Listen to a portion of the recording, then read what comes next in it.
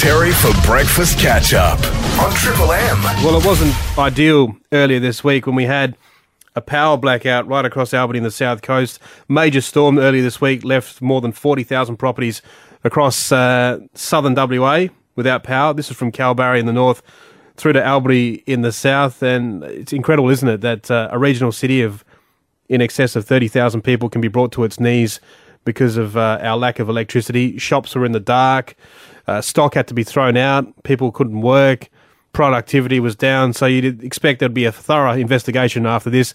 On the line now is planning expert Neil Smithson. And Neil, you're saying that there's a suggestion there that we should be looking more at our renewables after this. I think the overall power supply situation needs to be reviewed. Quite clearly, there's an asset that sits on the coast down there at Albany, and the government took a decision to partially privatise it earlier this year. Not sure that had anything to do with basically its ability to supply, but in the last couple of weeks, the system has been seriously tested, and in the face of gale force winds, it would be normal procedure to close down a wind farm. I don't know if it's still closed now, but I noticed in your interview earlier on today with the young lady from Calgary, she said, I'll put up a wind turbine in my backyard. Well, realistically, those 40,000 people that have accounts, they have a couple of wind farms in their backyard already, and it's a question of what those are actually doing at the time. And Albany is looking to become sustainable in the next few years. Do you think this will be fast-tracked as a result of what's been happening and to try and prevent a serious outages such as this one? No, not really. To tell you the truth, basically you could explore solar. They are exploring wave farm with the existing wind farm out at Sandpatch. A normal good strategy might anticipate a maximum supply of 80% of city demand. Anything else than that is really unhealthy, because when things break down, you have no power at all. And like the lady said earlier on today, she couldn't flush toilets, she couldn't keep food, everything's shutting down. You've seen the queues yourself at petrol stations because petrol pumps don't work. Fundamentally, when you lose electricity, you pretty much lose a lot of things that don't have backup generation capacity.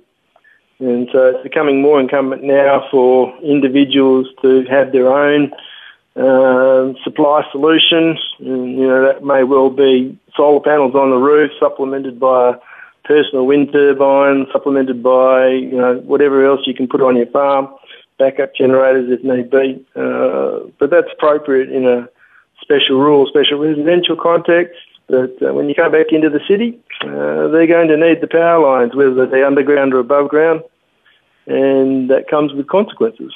Do you think there'll be a thorough investigation coming soon?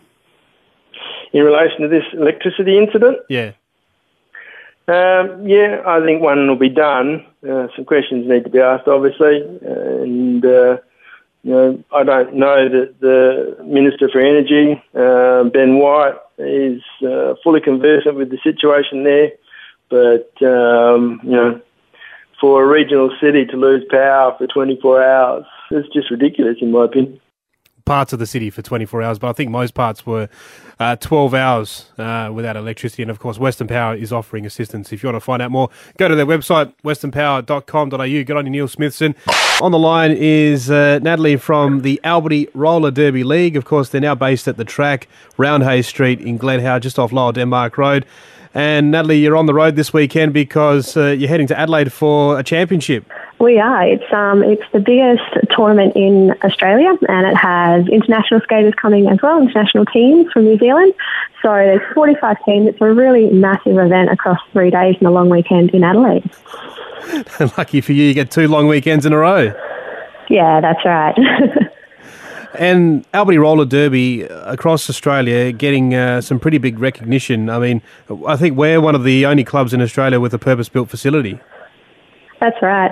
We are the only league that's built its own facility and manages it. Even though it's run by us, it really is for the community, and we've had lots of other community groups and schools in there using the space, which is fantastic. And it's really coming to life out there.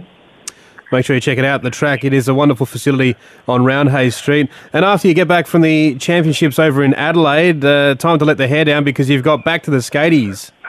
Yeah, that's right. So we have to do a lot of fundraising in order to keep the track open, and one of those fundraisers is the Back to the Skaties roller disco. So we've made this one adults only. It's $20 online for the ticket, and it's hours of skating and dancing, and there's a live DJ and all 80s music, so it's definitely going to be a very fun night. Back to the skaties. It seems like yesterday when we used to go to the rollerdrome here in Albany and with those terrible fashions. Are you encouraging people to dress up there? Yeah, definitely. Like We'll have lots of prizes for the best dress up. We'll have games. We'll have lots of things. So it'll be a really fun night. Don't miss out. It is Back to the Skaties. It's on the 16th of June down at Albany Roller Derby League. If you want to find out more, you can hit them up on Facebook. Natalie, good luck with the championships over in Adelaide this long weekend. You're second in a row. Yeah, it's wonderful, and thank you very much for the support. Sounds of Albany. Rustlers Steakhouse, now open for lunch and dinner. Sterling Terrace, Albany. Jackpot today is at $4,420. So you need to tell us what our sound is and where you can find it. Tanya, what do you reckon our Sound of Albany is? The little clicker thing to count the number of people that are coming in. The little clicker thing to indicate who's coming into an event. Yes. Unfortunately, we can't count on your answer. I'm sorry. Can't give you the money. Sorry, Tanya. All right, thank you. See ya. Julie's with us. Hello. Yeah, hello. What do you reckon our Sound of Albany is for Rustlers Steakhouse? Well, I'm thinking, tapping and like turning on the microphone for the PA system, whatever you may be. Turning on the microphone for a PA system. Yeah. That's not it, sorry. Yeah, okay, bye. See ya. And Maddie's with us. G'day, Maddie. Hey, how you going? Very good. What do you reckon our Sound of Albany is? I think it might be a camera flash. A camera flash. I did say a red carpet, right? Yeah.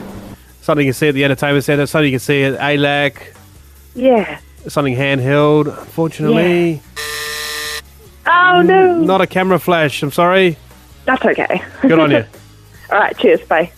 G'day, Bill. What do you reckon our Sound of Albany is? I'm thinking it might be a defibrillator. A defibrillator. Yeah. Not a defibrillator. Oh. I can't jumpstart your answer, I'm sorry. All right. Sorry, Bill. No worries. See ya. Bye. Money returns for Friday. We're at $4,440. It's the Sound of Albany for Rustlers Steakhouse on the Sterling Terrace. New lunch menu now available. Triple M.